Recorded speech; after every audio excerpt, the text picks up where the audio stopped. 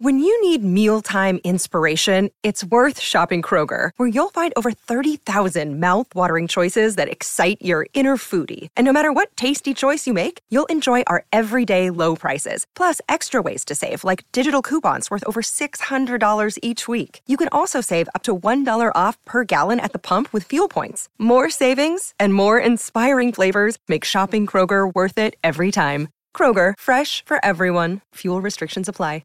Another day is here, and you're ready for it. What to wear? Check. Breakfast, lunch, and dinner? Check.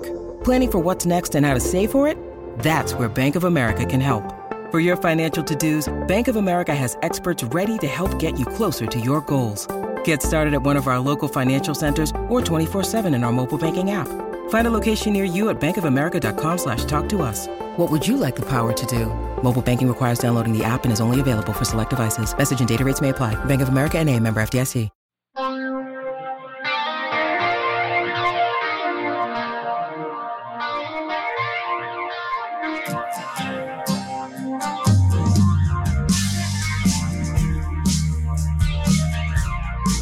This is Performance Anxiety on the Pantheon Podcast Network, and I'm your host, Mark. And this is another first for the podcast. Welcome the band Nyte Skye to the show. The band is made up of Niles and Skye Lannon, father and son duo, who've just released their first album on Sonic Ritual. You may recognize Niles from the band Film School or from his solo work. We start off talking about Niles' early days playing in college bands before taking several years off working in tech for CD Now before they were bought out by Amazon. And that was when he really started taking music seriously. He joined Film School, and after years of touring, the band was signed by Beggar's Banquet. At the same time, Niles was working on some solo projects. But he stepped away from all of it and stayed away for 10 years. He began composing commercial music and started a family. Enter Skye Lannon. Skye's natural aptitude for music was apparent early on.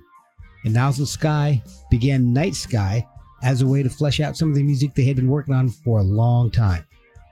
They've released their debut album called Vanishing, and it sounds great. Niles and Skye talk about how their writing has changed, straddling the line between producer and dad, and challenges touring when your drummer has too much homework. Follow them on Instagram at Nyte_Skye_band, NYTESKYE. Pick up the album on Bandcamp, Fat Beats, or wherever you get music. Follow us at Performance ANX on Twitter and Instagram, and support us with coffee at ko-fi.com/performanceanxiety or by buying some merch at performanceanx.threadless.com. Now prepare to be amazed by the father and son duo of Nyte Skye on Performance Anxiety on the Pantheon Podcast Network. Okay. All right. Go ahead. Hey, this is Niles. And Skye. And we are of the band Nyte Skye. Welcome to the Performance Anxiety Podcast, and we're so happy to be here. We have a new album that we just released on January 10th on the Sonic Ritual record label. Enjoy. Okay. Okay. Hey, buddy, want to grab a chair? Sure. Okay. All right. Just trying to figure out how to be louder here. Internal speakers. Maybe. Okay, here we go. All right. Can you hear me better? Yeah, there we go. Excellent. Excellent. Good, buddy. Yeah. Hey. Hey, Skye, nice to meet you. Nice to meet you. All right. Well, I think this is a first for the podcast. I've released over 300 episodes, and I think this is the first one that's father and son. Oh, nice. 300 episodes, really? Yeah. I think I'm at about 305 now, but I've got probably 7 or 8 recorded still that I haven't released. So, wow. So you've been doing this a while, huh? This one, yeah, about I'd say 4 years, 4.5 years, and then I did 2 prior to this. Each of those had about 100 episodes, and those were more sports based. But okay, this was the one that stuck, I guess. Although, I mean, 100 episodes isn't bad, but that's cool. But so what I like to do is to kind of find out how you guys got to where you are. All right. Let me make sure my notes up. There we go. Mike, the laptop I record on is pretty old, and every once in a while it'll freak out on me, but it's been nice today. So yeah, I hear you. Yeah, you're looking at the camera of a 2014 iMac, so I hear you. I'm keeping this old beast alive as long as I can, but man, it's like every day is something new at this point. Oh yeah, that's about the same as this laptop. Mine's what is it? It's a Dell, but it's about the same age, I think. So it's every once in a while, it's the old touch screen. So every once in a while, it'll do this thing where the screen will freak out and these little circles will pop up and start to get bigger and bigger, and they'll start clicking off of my tabs and shutting things down randomly. It's happened once or twice in the middle of a podcast, which oh my God, little disconcerting. Yeah. So, but what I like to do is kind of find out how you guys got to where you are, and obviously, I think we'll probably have to start with Niles on this one. So sure. I want to learn a little bit about how music became such a big part of your life. Was it something that you grew up with? Did you have it in the family? Were parents musically inclined, or was it something that you struck out on your own? They were musically inclined just insofar as they had a lot of records lying around. Not really musicians per se, but I was just, surrounded by music all the time growing up. And I don't know, growing up in this area too, I grew up really close to San Francisco, just over the bridge. And I just feel like that also contributed to it as well. There was just a lot of musicians around and music around, and it was just kind of in the hills, just on the folklore of the area or whatever. I just kind of just loved it, and in high school, I was already going to a lot of Grateful Dead shows and just kind of immersed in that whole thing. And I love a lot of different kinds of music. I'm definitely not like a, granola type or anything, but I just love it all. So I was around, a lot of music, and started playing guitar pretty seriously, I guess, around that same age in high school, or a little bit before high school, but really focused on it more in high school. And that's when it kind of all started for me, I guess, as a musician. But when I went to college, I was also in a college band that had a little bit of success. We recorded with Steve Albini out in Chicago. So we kind of got into that whole emo kind of, hard rock, or I don't know, kind of a abrasive, angular rock music that was big in Chicago at the time. And was that the Splendor Bin? Splendor Bin, yeah, okay. Yeah. So, and we had a good thing in college. I mean, being a band in college was so much fun. There was just an absolutely, I don't know, just amazing scene at the time. And I was in Philadelphia, and it was just great. I mean, it was just playing really packed show. I mean, we were a terrible band. Absolutely terrible. But we had our little thing that we did, I think, well, and we had a lot of friends, so these shows were just a ton of fun. And there was a fraternity on campus that would have these just wild band parties, and there was one in particular every year called the Human Barbecue. Nice. And 3 days of music around the clock. Whoa. All night for 3 days straight. Oh my God. It was it was just mayhem, but it was super. I mean, I don't know. There were touring bands that would come through, there were great bands in West Philly that would play this, just a lot of great Philly bands like Zen Gorilla and Photon Band, and the Lilies, like that. There was a whole scene in there that was kind of overlapping with what was going on at the university and stuff. And I don't know. So I was kind of in that whole world, and I think experienced that rock kind of underground energy.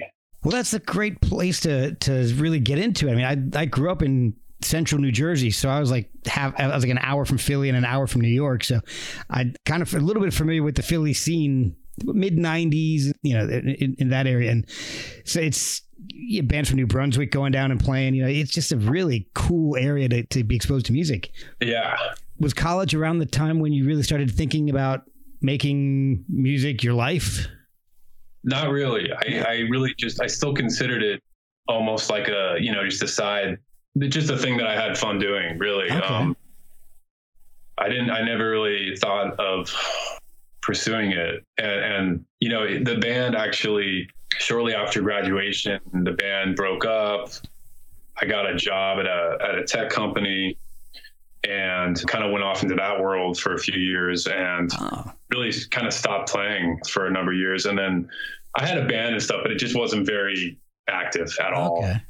This band called Rezoko, that was just a little kind of a space rock kind of, I don't want to say I wasn't active because I was also in this other experimental band called the Azusa Plane. Okay. And that was a whole nother beast. It was kind of this entity where we literally would just pick a key for the song to be in, and without practicing at all, we would just get on stage and start playing. That sounds amazing. Yeah. And so this guy that main kind of creative force behind the band, this guy, Jason D'Amelio, he would just kind of like have these kind of grand plans. It's like kind of, I don't know, kind of intellectual, mostly just like these kind of like, I don't know how to put it, because it wasn't really music. It wasn't like a musical plan. It was more like this is the vibe we're going for. This is the energy we want to have. Okay. And it's the key of the song. and so it was really fun though, and it was great for confidence because we would get up there with literally, I mean, of course, playing, you kind of, after a while, you kind of get into like, okay, I know where this is going. This is kind of where we're going to go. Yeah. But there's something about that stage energy that is so incredible. You get up there and there's people watching and you come up with these pretty amazing improv jam sessions and you just have to go for it, We'll be right back after a word from our sponsors. Hello, Pantheon Podcast listeners. Christian Swain here to tell you more about my experience with Raycon earbuds. Our family now has 3 pairs of Raycon earbuds around the house, and my wife just grabbed a pair of the Headphone Pros to replace some headphones from a company that was double the price. And yes, she loves them. Now, if you haven't pulled the trigger on a pair of Raycons, or even if you have, but you're in the market for another pair because they're just that good, well, now is the time to check them out because they just launched their upgraded model of the best-selling everyday earbuds. With Raycon's upgraded everyday earbuds, now you also get active noise cancellation, ergonomic design, and multi-point connectivity that lets you pair with 2 devices at once. New quick charge function, 3 customizable sound styles, plus awareness mode. Available in a variety of vibrant new colors to complement any and all skin tones. I even have a pair of earbuds in a cool green color. I have tried just about every earbud known to humankind, and these Raycons are fantastic.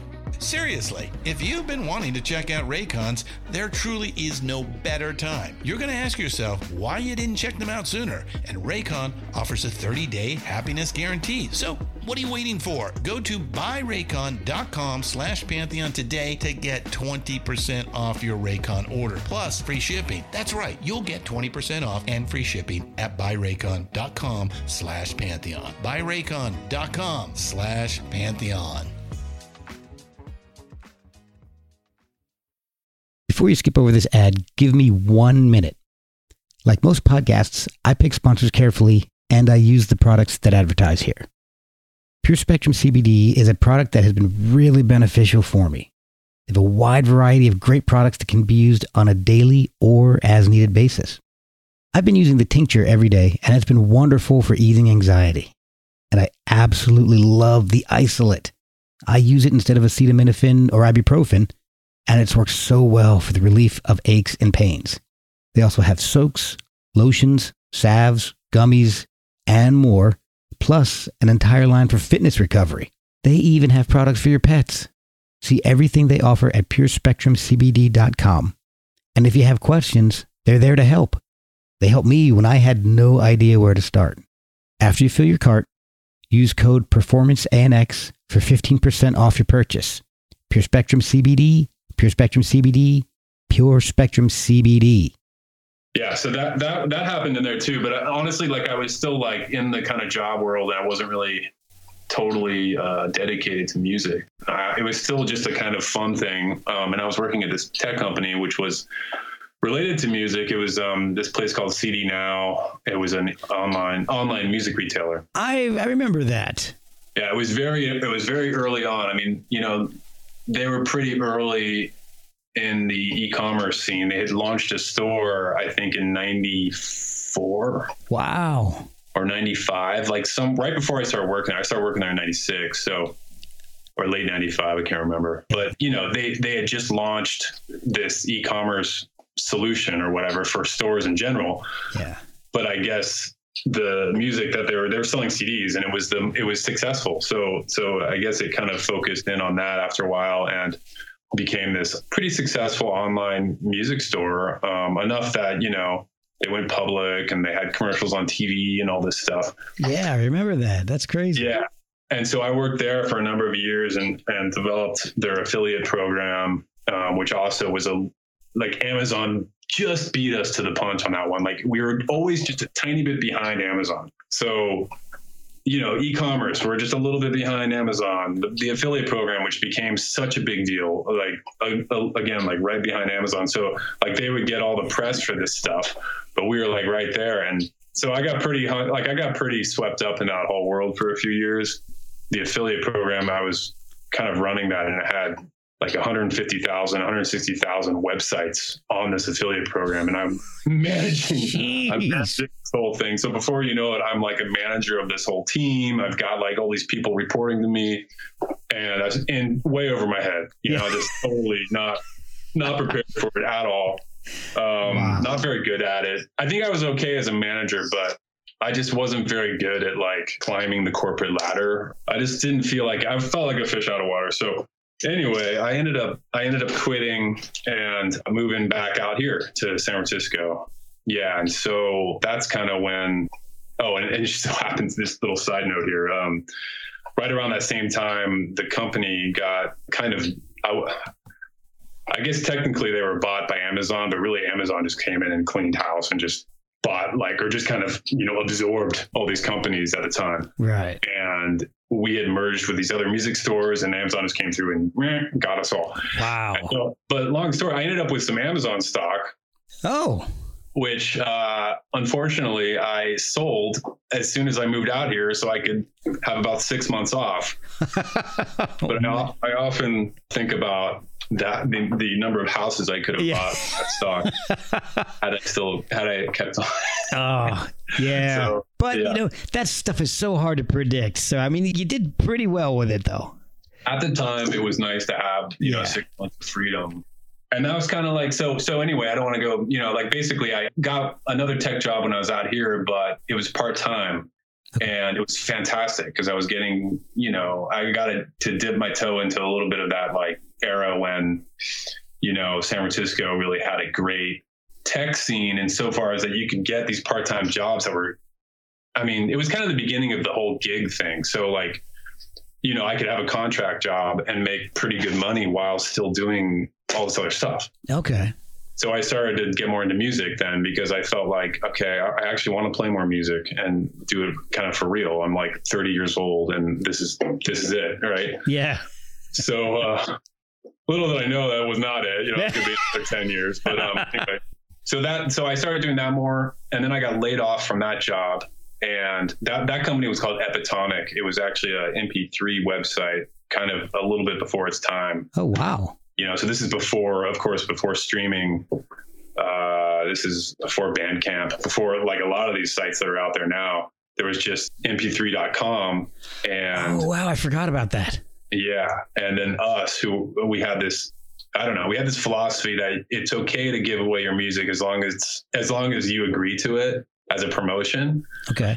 And so that was the whole thing with the company. Like, we don't know where this is all going, but if you are into letting us promote you with free music, then here we are. So that was a cool little thing. It got eventually bought by CNET and then just kind of went away. But,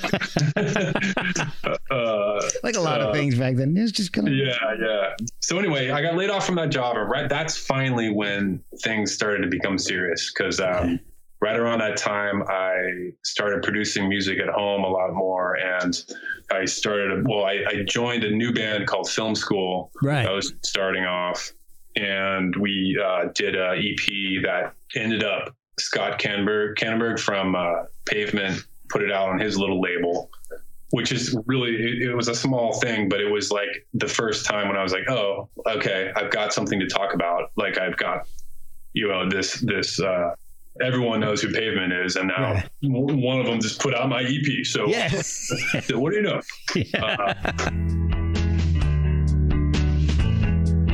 Remember now you hanging out beside just one sad song, whistling the melodies of marching bands. Here we come, promising you'd never run too far away. So that was a good thing. And then Film School just kind of was one of those bands, like San Francisco was going off at the time. There was a great scene, and we just played and played and played and played like all the time. And for years, it took forever. It took, I don't know, 4 years or something for us of just playing the same songs to finally get signed. We got signed at South by Southwest, kind of classic, South by Southwest story, kind of worked, I'd already been there a few times. And then, finally we had our big opportunity to play for Beggar's Banquet, which was at the time a pretty cool label. And they signed us, I think they signed us on the spot. Oh, wow. Yeah. And that led to another year of touring, but we finally got the full length out.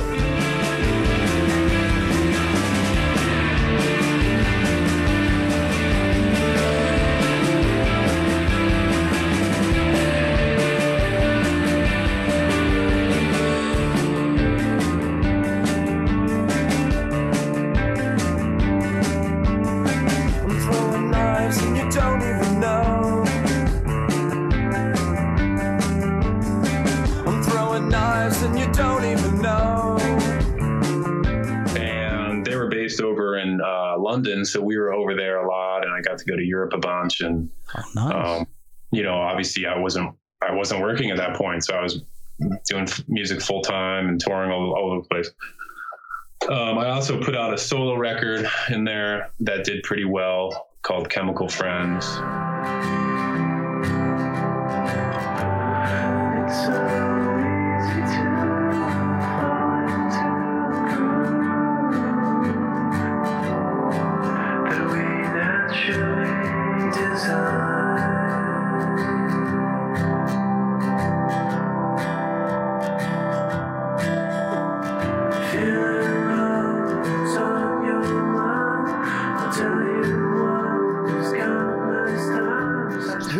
writing start happening? I mean, were you writing your own music this whole time, or did that really start to kick in with Film School? It actually kicked in right around the same time. Like during that period of being unemployed, I was like, I really had a fire under my butt to actually do something. I just felt like I had this limited amount of time, which actually kind of relates to what we did during the pandemic. It was kind of the same feeling, but I just felt like, okay, I've got 8 months here, and I'm going to do as much as I can. So I actually did 3 albums. I did an electronic album called Astronomy for Children, which was cool because I was able to get that on a little label, and then I got to go over to Europe for that.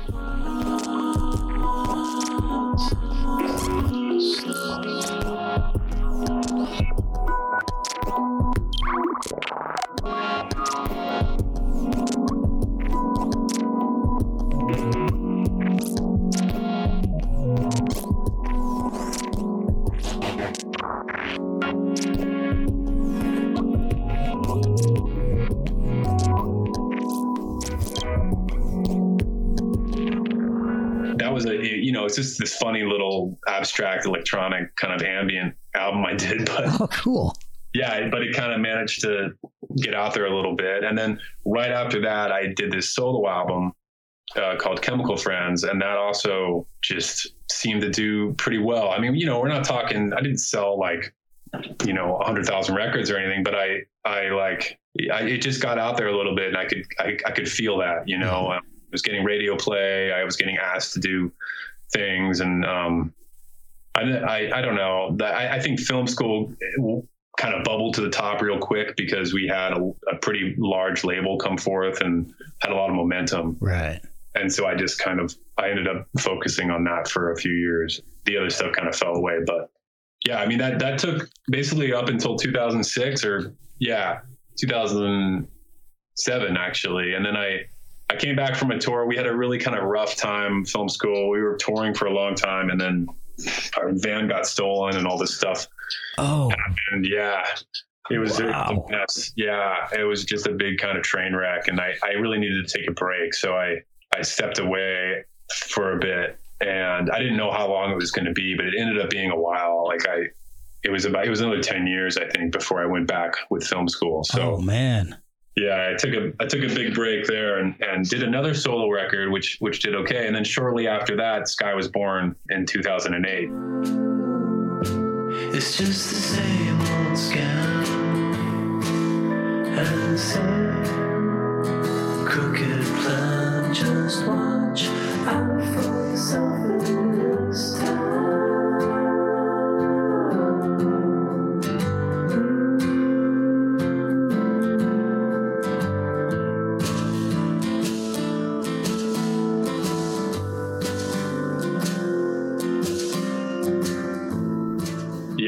Takes us all the way up to Skye being born. Also, right around that time, I started doing commercial music too. So I was going to ask you about that. At this point, so I'd been touring, for all those years, and then I had another kind of panicky situation. What the hell am I going to do with my life? And then I suddenly, out of nowhere, I just got these opportunities to compose, and that really changed everything because now I'm actually doing music full time and I'm getting paid and I don't have to tour anymore. Yeah, you don't just cram a bunch of guys into a bus or a van. Mm-hmm. So that's got to be nice. That was nice, yeah. And it really changed everything for me, because I just stopped worrying about having, what am I going to do? How am I going to work and tour and play and blah, blah, blah. Suddenly I was like, okay, I can ride this baby as long as possible, yeah. Right? Yeah, exactly. All right. So before we get into Skye's arrival, how did you get into that? I mean, what was the first bit of the commercial music you did? What was your first, I guess, gig? I don't know what the right term is for that. I had a few tiny little things that would pop up every once in a while just from knowing people, oh yeah, we want to use your little song you did for this little thing. And I'd be, okay, that's cool. But it really happened when that second solo album I did, it kind of somehow got into the hands of this is before, this is way before Spotify and streaming and stuff. So It wasn't a playlist, but it was must have been like a CD sampler or something. Somehow my music got onto their radar, and I had a couple songs on that solo album that were kind of, just kind of, it's not like they were like happy, uplifting, commercially type music, but it was like acoustic folk. I don't know. At the time, it seemed to resonate with some people, I guess, that were doing commercials, and they must have known also that I could produce at home. And when you can produce at home, especially back then, and you're writing kind of stuff that's compelling in that world, then they come a calling. Yeah. They started calling. And so I was working for all out of nowhere. Within a month, I had 3 pretty solid agencies that I was working for. Oh, wow. It just totally changed everything for me. See, all you got to do to make everything work is just panic a little bit. That seems to be what your secret formula. Yeah, I think so. And I just, that was what my fourth release, technically, I guess. So, or no, fifth, I guess, or sixth, if you include the stuff from college. Jeez. So I had been, already through the ringer a little bit. But I think it was luck, and just also writing a certain kind of music, I guess, at that time, Right time, right place, right sound. Yeah. And I've been, the industry's changed a lot over the last, especially the last 5 years, but it's been, there was like a good, 10 years there where it was a really nice thing, because I had all these agencies calling me for demos all the time, and they pay you for demos, so wow. have like 3 or 4 of those a week. We were getting paid. And then I would have this huge library of tracks because, you're not going to get every commercial you work for, obviously. So I have, hundreds of songs. And that's basically how I'm still making money now, because I'm just finding ways of getting that music into people's hands that are now it's more like libraries doing subscription services and that kind of thing. Oh, okay.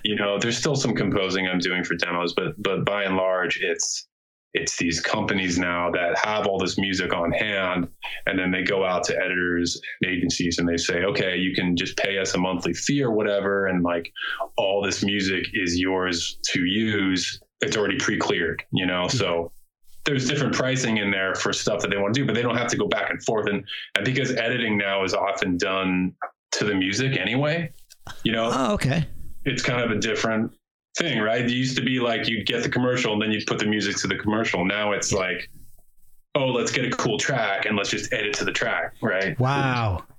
So it's really changed, and unfortunately, there's not nearly as much money in it, but it's still something, and I'm able to keep going. I hear that with a lot of people in a lot of different lines of work.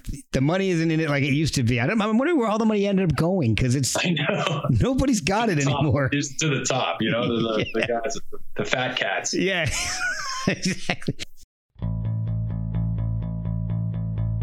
We'll be right back after a word from our sponsors. Skye is born, and how did your musical journey start? I mean, did your dad encourage you to play, or was it something that you found on your own? How did you really get into music? Well, he did encourage me. Like, it kind of both happened, I guess. He encouraged me for the first 5 years of my life, and I rejected it. And so he stopped trying. And then I found it on my own 2 years later, or a year and a half later. Okay. So kind of both, I guess. So you're mostly percussion and drums and... Yeah. Mm-hmm. I played around with synths, I guess, before drums, but drums was the first thing I took lessons for. Oh, okay. He's definitely being extremely modest, because I could tell as a parent that he was musically inclined and interested, even though he might not have thought that maybe in your mind it didn't seem like it was, you couldn't see the future or whatever. You didn't know, but I could tell just from my interactions that he was just absorbing it. Yeah. And there were so many indicators along the way. I have a recording of us playing when he was 6, and he was playing synth, and he was just playing, and I was playing along with him with guitar, and I'm I don't know, this is insanely easy to play music with you. You don't realize how easy it is. Wow. It's just happening. It's just an easy thing. And that's the earliest recording I have of him. And then a year later, he just decided one day that he was going to play all these songs on the piano. So out of nowhere, he was just learning all this stuff on the piano, and then he promptly stopped and gave it up. And I'm like, what? You're so good. You're playing literally all these classical pieces out of nowhere. And, he was learning it on YouTube, and I know a lot of kids do that, but it was just it just flowed really easily with him. And, but then, I'll let him talk. That's when he discovered drums. It was just get out of the way. Wow. Yeah. Were you playing on your own, or were you playing with friends and school bands? What's your path been to get to this point? I took lessons. I mostly played alone, but I had drum lessons, obviously, and I played some with him. Pretty much throughout the whole thing, I've always played with him a lot, but definitely a lot more in the last 4 years than I did when I was first starting out. All right, so you guys have started this interesting, unusual band, father and son band, Nyte Skye, which, like I said before, I don't hear too much of. The only time I've heard of it, the actual band wasn't started by father and son, but Peter Hook and his son Jack Bates now play Joy Division and New Order stuff together.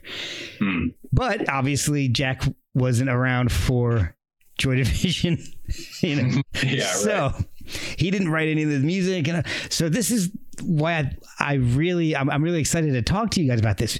How did the whole project get started? I mean, if I was reading everything, it started with the pandemic and a little bit of frustration with virtual learning and what was going on at the time.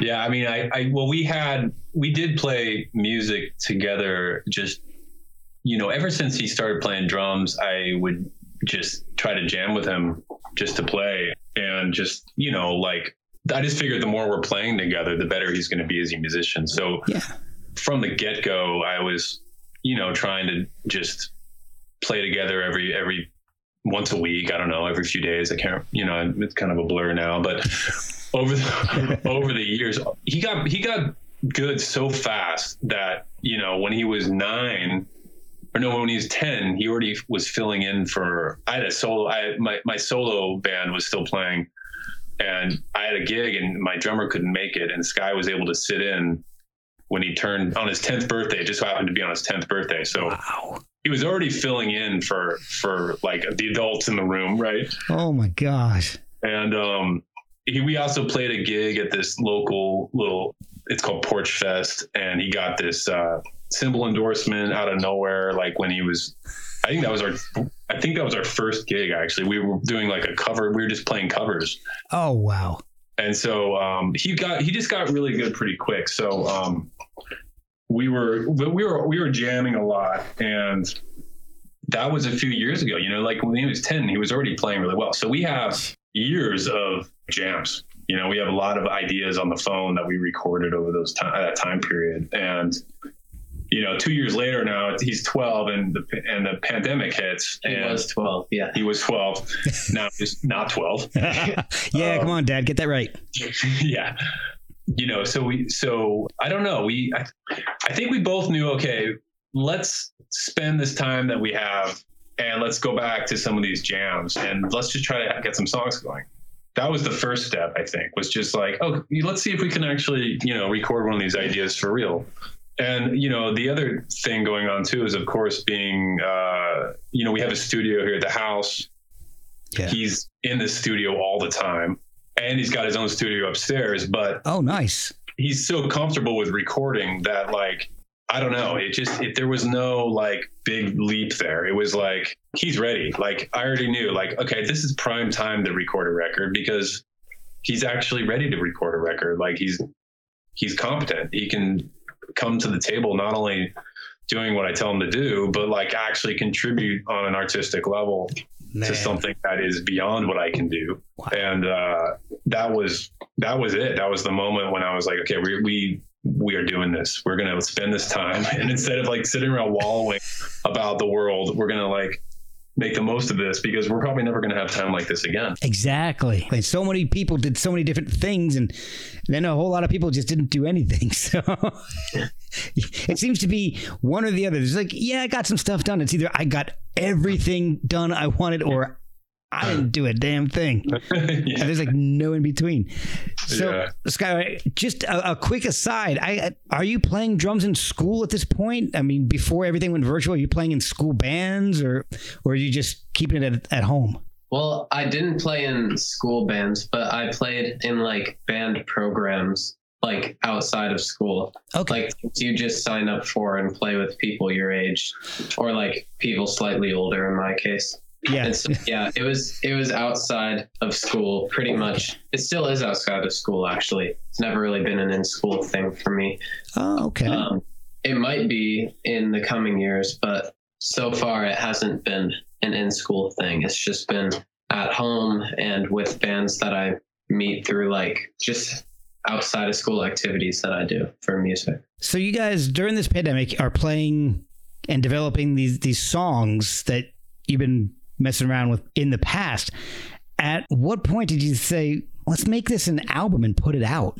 Yeah, it's like, I think it was really far along that we actually decided to do something with it. Yeah, I think we were just kind of like, let's just get some songs done and we can put them on SoundCloud or something. Yeah. You know, I don't know, just see what happens. But I wish I could like remember the moment or whatever. You know, it was. I think it wasn't actually a moment. I think actually what happened was I also had a number of songs I was trying to finish up that were like my just other projects. Like I had a solo, I was re-releasing my second solo album, which I mentioned before, the one that came out back when he was born. I was pretty adamant I wanted to re-release that thing. And so the first thing I was actually, I believe, working on during that pandemic time was like, I just wanted to get that thing out there. Like I wanted to remaster. I was never happy with the way that record sounded for, it's been out for like almost 15 years at this point. Or back, I guess it was 12, 15 years actually. Yeah. It was a 15-year anniversary. Okay. So I was never happy with the mixes. So it was just driving me crazy. I was like, I'm going to actually remix this thing because now I have the time, right? Yeah. So I dove into that project, which was a total pain in the rear. Yeah. Digging up old computers and like trying to like just, software is out of date. I can't find the samples, Oh, wow. Half the projects are screwed up. So I gave up and, over and over again. But then I finally decided, okay, I've got most of it here. I can do this. there's only a couple songs that need, a little bit of rework. I have to actually redo the guitars on this thing. I got to re-sing that little part. I got to, do this. And some of it was drums. And so somewhere in there, I was like, well, I happen to live with a drummer. Yeah. Pretty good one. Yeah. So Skye was a part of that. And I don't remember also, I don't remember if that came before we started writing a bunch, getting more serious about our music, but I think it kind of happened at the same time. Because once those drum mics are set up and we're getting a good sound and I'm like, this is working. And also Skye was, it kind of all happened at once because he was also recording, he recorded like a Christmas song with Zach. So Zach, my friend from Rogue Wave, he did this like Christmas compilation for some label or whatever. Oh, cool. And it's like, yeah, Skye can play on it. I'm like, okay. So he came over and, we recorded that. And that was really early on. I think that was technically your first release, actually. Yeah. Yeah. So that was before the pandemic, actually. Wow. So we were already, clearly I haven't gotten my story straight on this whole thing.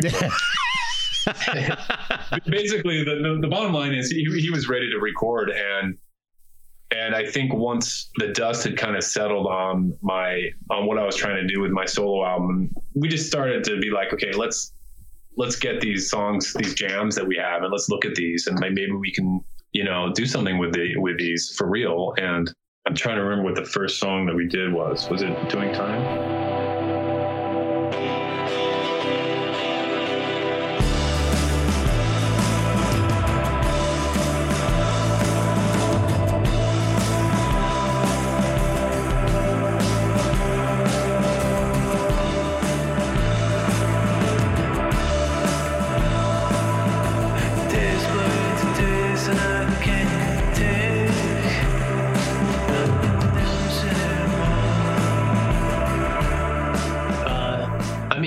Doing Time was probably the oldest one that we wrote, but it wasn't the one that we recorded. Doing Time was like, I don't know. It was a really, really old idea. It was. From like... That's a great song. 2017 or Very something. old idea. But we went back and see, this is the thing. Okay. So we had these ideas and they were cool, but they weren't done yet. And what happened was we went back and we revisited them and he had gotten so much better. As soon as we started playing again, I'm like, well, okay, like that beat is sick. Let's get this recorded because this sounds good. That's what happened with Doing Time. I mean, that beat made the song, in my opinion. And the song Drag was another really old idea that when he played this beat that has this kind of rolling kind of snare thing to it, okay, like that, there it is. No sound goes down beneath the orange clouds. No help from the cloud.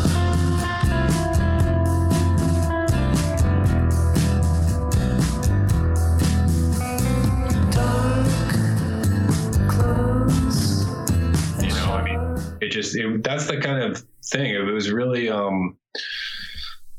I don't know, it became a band, you know, like it's weird to think of recording, I think with any family member, because how do you know that there's an artistic connection going on? I mean, it might just be, and that's fine. There doesn't have to be, if, you know, whatever, like you're just, you know, you're hanging out with your kid. It's fine. Yeah. You know? But I think there was a moment in there when I'm like, okay, I actually think we can do something here that is its own little, it's a band. It's like, it has a sound. It has a vibe to it that I'm able to hear. And it really does. It's great. I love the sound of this album. Thanks. It's got the whole dream pop, shoegaze, indie. It's, oh man. I was just thinking about it. If this album came out in like the mid 80s, it'd be huge. I know. I love it. I love that sound. Was it hard to kind of straddle that line between producer and dad? Yes and no. You know, I think you have two hats, right? You put your dad hat on and you're like, well, you know, instead of going and throwing the football around or something, we're going to play music, right? Yeah. It's something that we both enjoy doing, and it's, you know, we can do it all the time. We spend long hours in the studio and it's great, you know?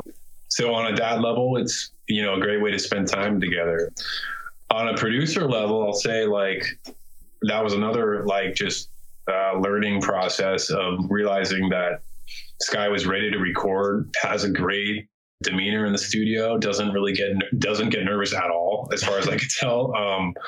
If anything, I don't know, dials in, wants to make the song as good as possible, has great ideas. You know, it was, you know, of course, like, was it, I don't know, there were still moments when we might butt heads about something or just be in bad moods for whatever reason. But I mean, it's, as far as a creative team, it was great. And then that's why it happened. I mean, you know, because at any point, something like this, you just, I don't know, to actually see it through takes, I think, another level of commitment and getting through the moments when you just are not thinking that it's worth the time or whatever. But yeah, the whole time I was like, this just gets better and better. I mean, we're getting better at the process, which changed over time too, by the way. I mean, we kind of found our groove as the record went on. And I really came to, I don't know, it was a fun adventure seeing how that would unfold.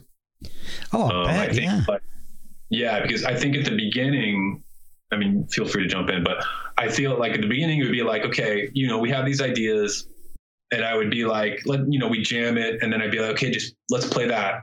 Okay, so let's record, let's do what we just did, and we just kind of capture what we had been doing. And then as the time went on, and we would work on the later ideas, it was more like, okay, this is the general idea of what I'm thinking, or what this idea is. I just want to like record you playing drums for like 10 minutes. And then we're going to see where this goes. And so we would let it roll and get just good sounds. And he would just play for a while.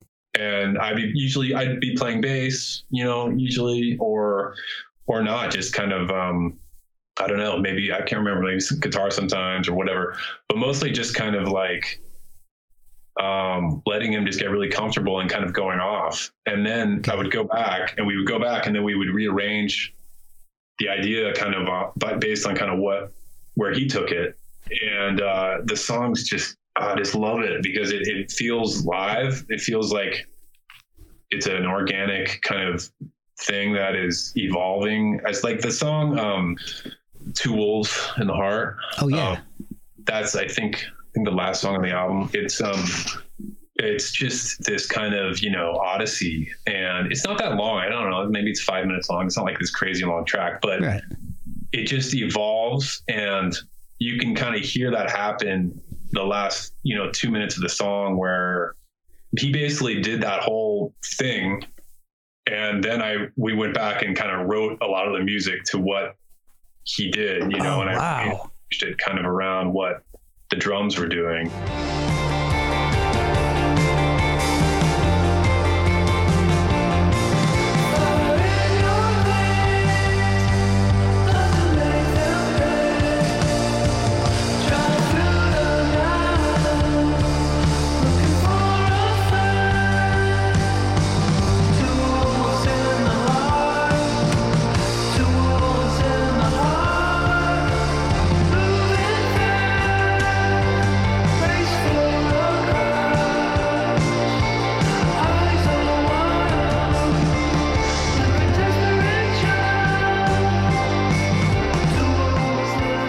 so it was a totally different approach.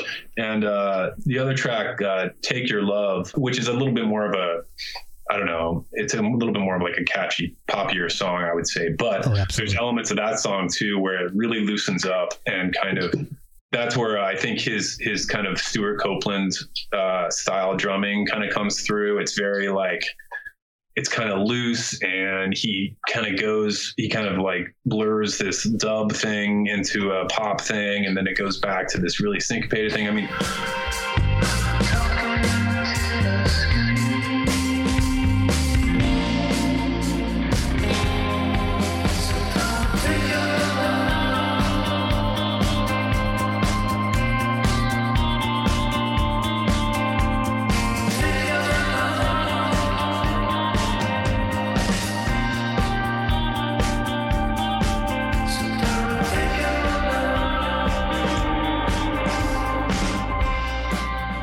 I was pushing him at that time to loosen up a bit, but I think that song in particular, that might have been the one where we kind of first did that, where we were like, okay, let's just record for a while and see where this goes. And it came out so great. All right, so Skye, when your dad tells you to do something like that, do you have an idea in your head of what you want to do, or are you just letting it go and just seeing where it goes?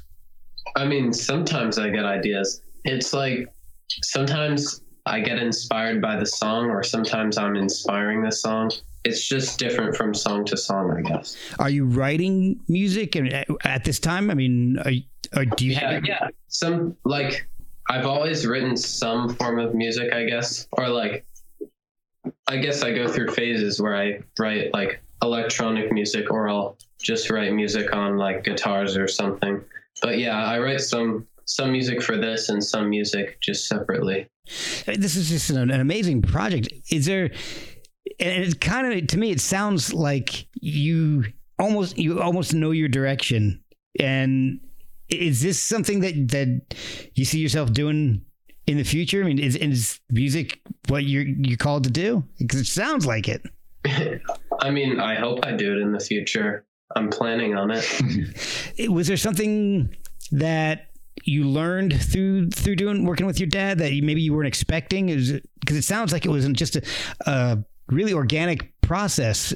But I know your dad mentioned that you've recorded in the past already. So is there something new that you learned through doing this album? Well, when we recorded before, I guess it was just as like usually he'd have a thing that he was already working on that I could just contribute to. But with Nyte Skye, it was like actual ideas that I had written.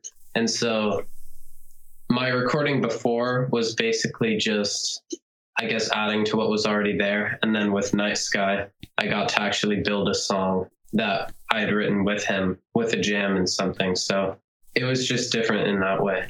There's actually one song, like Dream State, he brought that one on. I think most of the music he wrote. Wow. And the beat. So that I didn't really do I obviously I sang on it and I did that element and I added the guitars and stuff. But I mean, that was an example of his just showing up one day with a pretty darn, I mean, as soon as I heard that idea, I was like, okay, well, that's something. I need this blood out of me. All these wanting in jealousy. I wanna leave my body behind. Dream state, you can't take me out. I'm in a dream state, please don't take me out. I want to tell you both right now. I think that and I don't, you got to tell me about this song a little bit because it showed up as 11 tracks. Dream State or Shadow Priest. Oh, you have Shadow Priest? I do. Two of my You're the lucky. You might be the only member of the press that has. I think that one's going to be our. I don't know when that's coming out. It's not on the album right now, but it's going to be released as a follow-up little thing. Those are two of my favorites. That's cool. Really, I think you're the first person that's heard Oh, wow. that song. Yeah. That is awesome. I can set you free.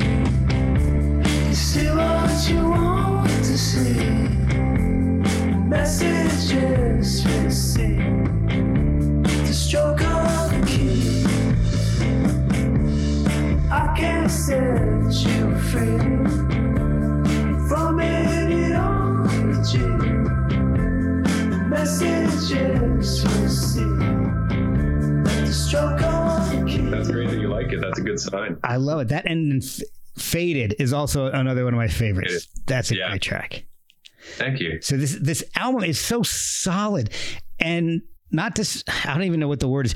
I don't want to sound. I'll just say dumb.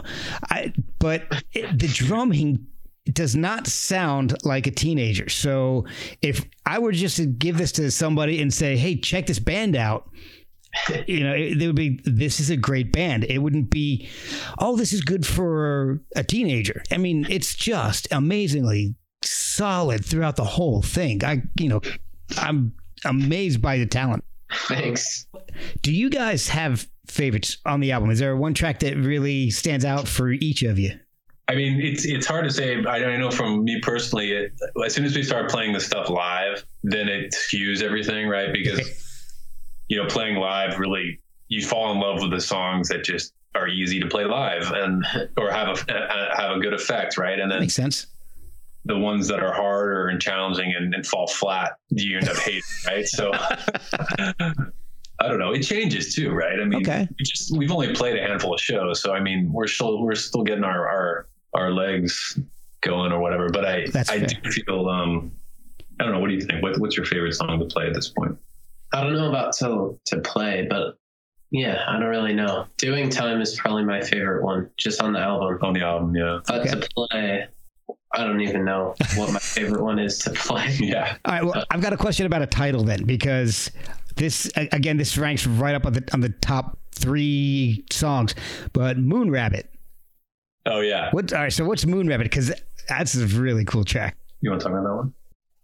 Okay, well, that one, I'll take the lead here, even though it's, again, like a huge, Skye's influence on this was obviously huge. But like, so we have he's big into modular synth as well as drums, right? So we have a modular synth set up in his studio, which is in the attic. Mine's in the basement, his is in the attic.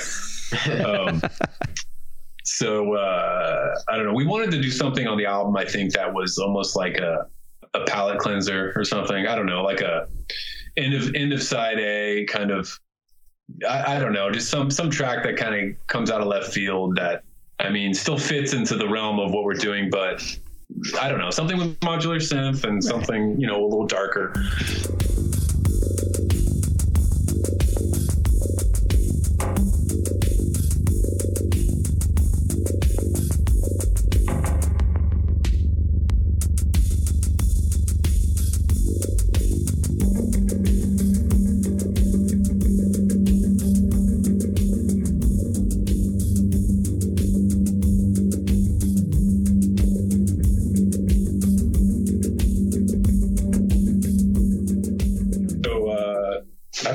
That song took about 15 minutes. No, it didn't take that. Yeah.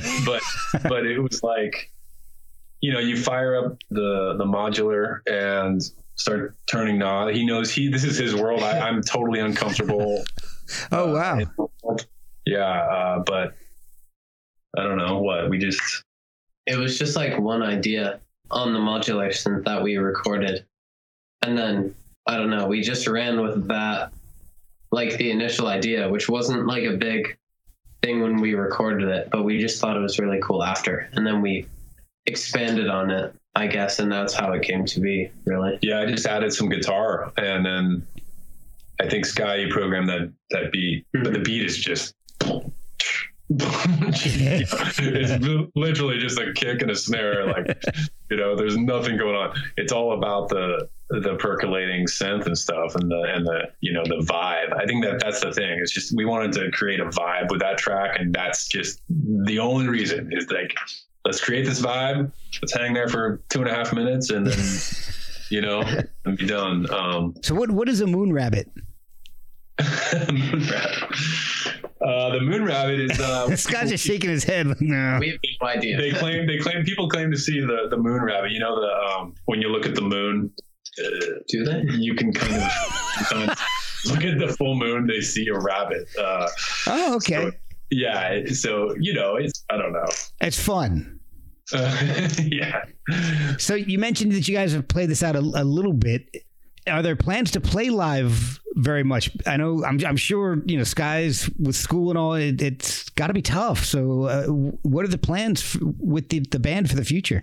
I mean, it is. Yeah. I mean, it's interesting, right? Because this band is like set by bookends or limitations all over the place, right?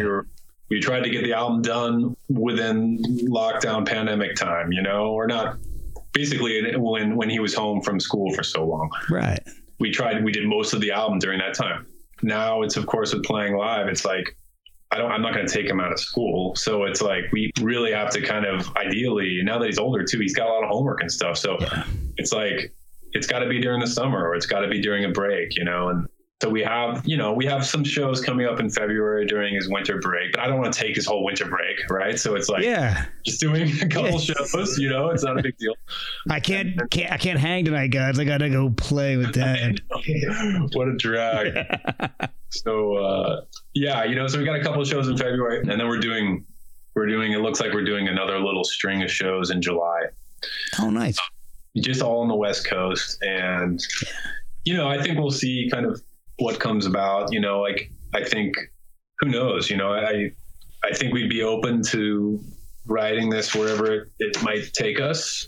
And I know that we've already started to talk about doing another album, doing just kind of keep going, awesome. Kind of getting some energy for that. I think hopefully this summer. That was going to be my next question is, do you see this continuing? So just answered that. That's awesome. Yeah, I'm really following his lead though in lots of ways because it is like, he's 14. He's got a lot going on. He's got a lot of things to do. He's got a lot of life to live and stuff. And I, of course, am 100% committed to being his dad first over the musician, the bandmate.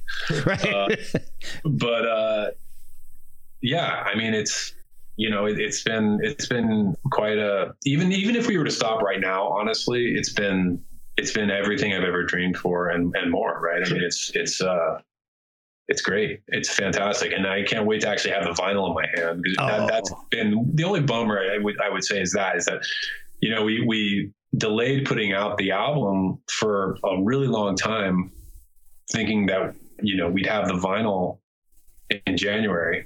So we pushed this album release for like 6 months based on that. Oh, wow. And then of course they delayed it now until March. So even after all that waiting, we're still like, oh, we don't have the record. So, and I know it's not the end of the world, whatever, but just having that vinyl in our hands, like playing the shows and selling something, I think this is his first time he's been in a band like this. And like that feeling of people buying your record is really, a special thing. Scott, you planning on manning the merch table?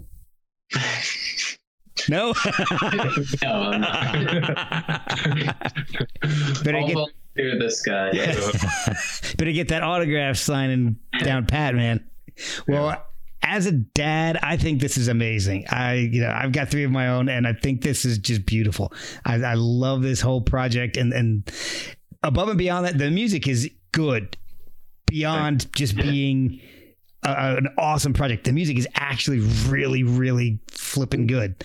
So this project it's just, I don't know, it kind of hits me right in the chest there because I can kind of understand now what you're going through and the pride that you must feel. So congratulations to the 2 of you. I think this is just amazing.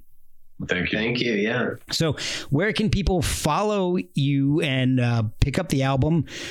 Instagram obviously is probably the most active place to be. So we're just Nyte Skye Band. And then we're on Spotify and the other platforms. But I think, as far as getting the album, getting the record. There'll be a link to this online distributor called Fat Beats. That's probably the easiest way to get the vinyl, unless you go straight to the label Sonic Ritual. They can, but they'll probably just send you to Fat Beats anyway, because it's an online store. Okay. So yeah, they're the ones. It's kind of like a one-stop shop. But it will be in some stores, but I'm telling people, don't expect it to show up at your record store, just because we're so unknown. And where do you find a record store nowadays? Yeah, right. Yeah. So I hate to say that, but God. I know. So if somebody is interested in buying the digital for the time being until the vinyl is ready, is it on Bandcamp, or it was Sonic Ritual? Yeah, definitely Bandcamp, Nyte Skye. If you just look up Nyte Skye, we should come up.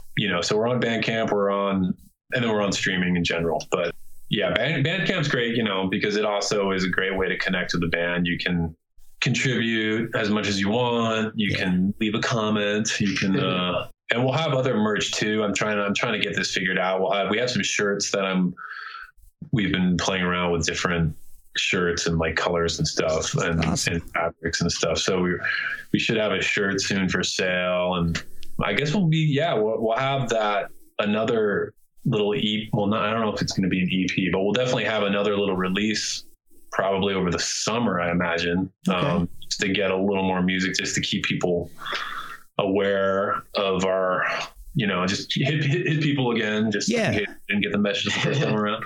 Well, we should probably have you guys back on at that point again. That would be great. Yeah, especially since you're the earliest of the Shadow Priest listeners. That's really cool. That's great that you like it. I mean, honestly, because no one has heard that song. Wow, oh man. Now I'm feeling it again. That's awesome. And it's an interesting song too, because it's so straightforward rock too. I mean, we can talk about this next time, but it's like it's the more kind of rock song. That's why it didn't make the record, honestly, because I was like, I don't know if it fits, blah blah blah. But so then Skye's getting an awesome education in everything that it takes to promote a band. Getting design, logo designs. I think he's over it already. What? I think you'd rather play music I don't know. Maybe he'll come around, but it's a lot of work to promote a record and do the posts every day on Instagram and blah blah. It's just it's a lot of busy work, and I'm so thankful, by the way, that Sonic Ritual came forward and put this thing out, because it's just so, I don't know, just having someone just there just to obviously to help promote it is great. And just also do all this, busy work, but a lot of the work of putting an album out, it's like, upload this, and no, it's not the right dimensions, and no, it's too big, it's too small, blah, blah. I mean, the resolution's not right. I mean, it takes weeks. Honestly, it takes weeks to dot all your I's and cross your T's. You know what I mean? Yeah. This stuff. And it's been so nice to have them on board. I just sent it to them, and I was like, I did this album with my kid. I'm super freaking pumped. Yeah. And I was like adamant to just show it to as many people as I could, because I was so proud of it. And they went for it, so I'm so thankful. I love that. Like, Todrick is just awesome. Those guys are just fantastic. They have so many awesome artists. They've been great to this podcast, and I love them to death. So I'm always thrilled when I see something come out on their label. In fact, I just released an episode that with a guy you're going to be playing with in a few weeks, Stephen David McKellar. Yeah, excellent. Yeah, I'm really looking forward to that. I mean, that show came together really nicely. I was trying to figure out, going down to LA with Nyte Skye, and just, kind of dreading the LA thing, and trying to get on a bill and blah, blah, blah. So I just talked to Todd. Well, let's just do a Sonic Ritual night, we'll just get all of your bands. Cause in a way, I kind of feel like a lot of the bands on that label seem to be almost in the same boat. We don't play that much, maybe here and there, but like, I don't know. No one's like chomping at like playing a bunch of shows and stuff.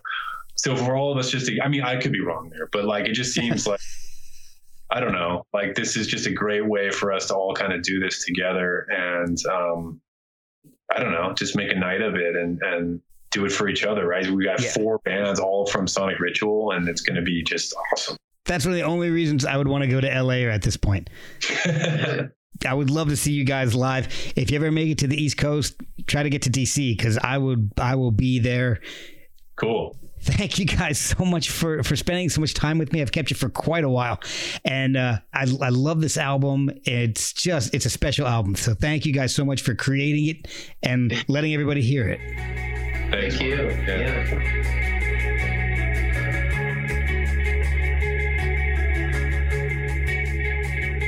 Still there, almost nice, out of sight, still alive in the blue light.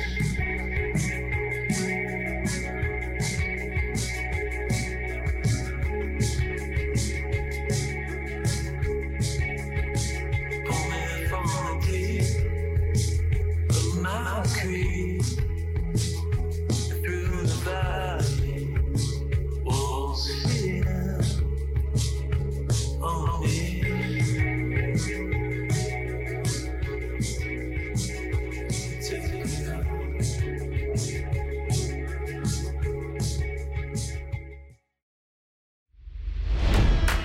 It's NFL draft season, and that means it's time to start thinking about fantasy football. FantasyPoints.com features industry-leading experts and prognosticators using proprietary hand-charted data to help you score more fantasy points. FantasyPoints.com is the place to go for whatever kind of fantasy football you play. Whether you play fantasy football, daily fantasy sports, or do a little bit of everything, Fantasy Points has the meticulously researched content to guide you to victory. And why wait for the fall? Fantasy Points also covers the new spring football league, the UFL. Join the guru, John Hansen, Scott Barrett, Joe Dolan, and other massive names in the fantasy football universe with an exclusive offer. Use code Pantheon for 15% off any Fantasy Points package, including the all-in package, with access to every article, tool, and data nugget that Fantasy Points has to offer. That's FantasyPoints.com and code Pantheon for 15% off at Fantasy Points. FantasyPoints.com, code Pantheon. Score more fantasy points.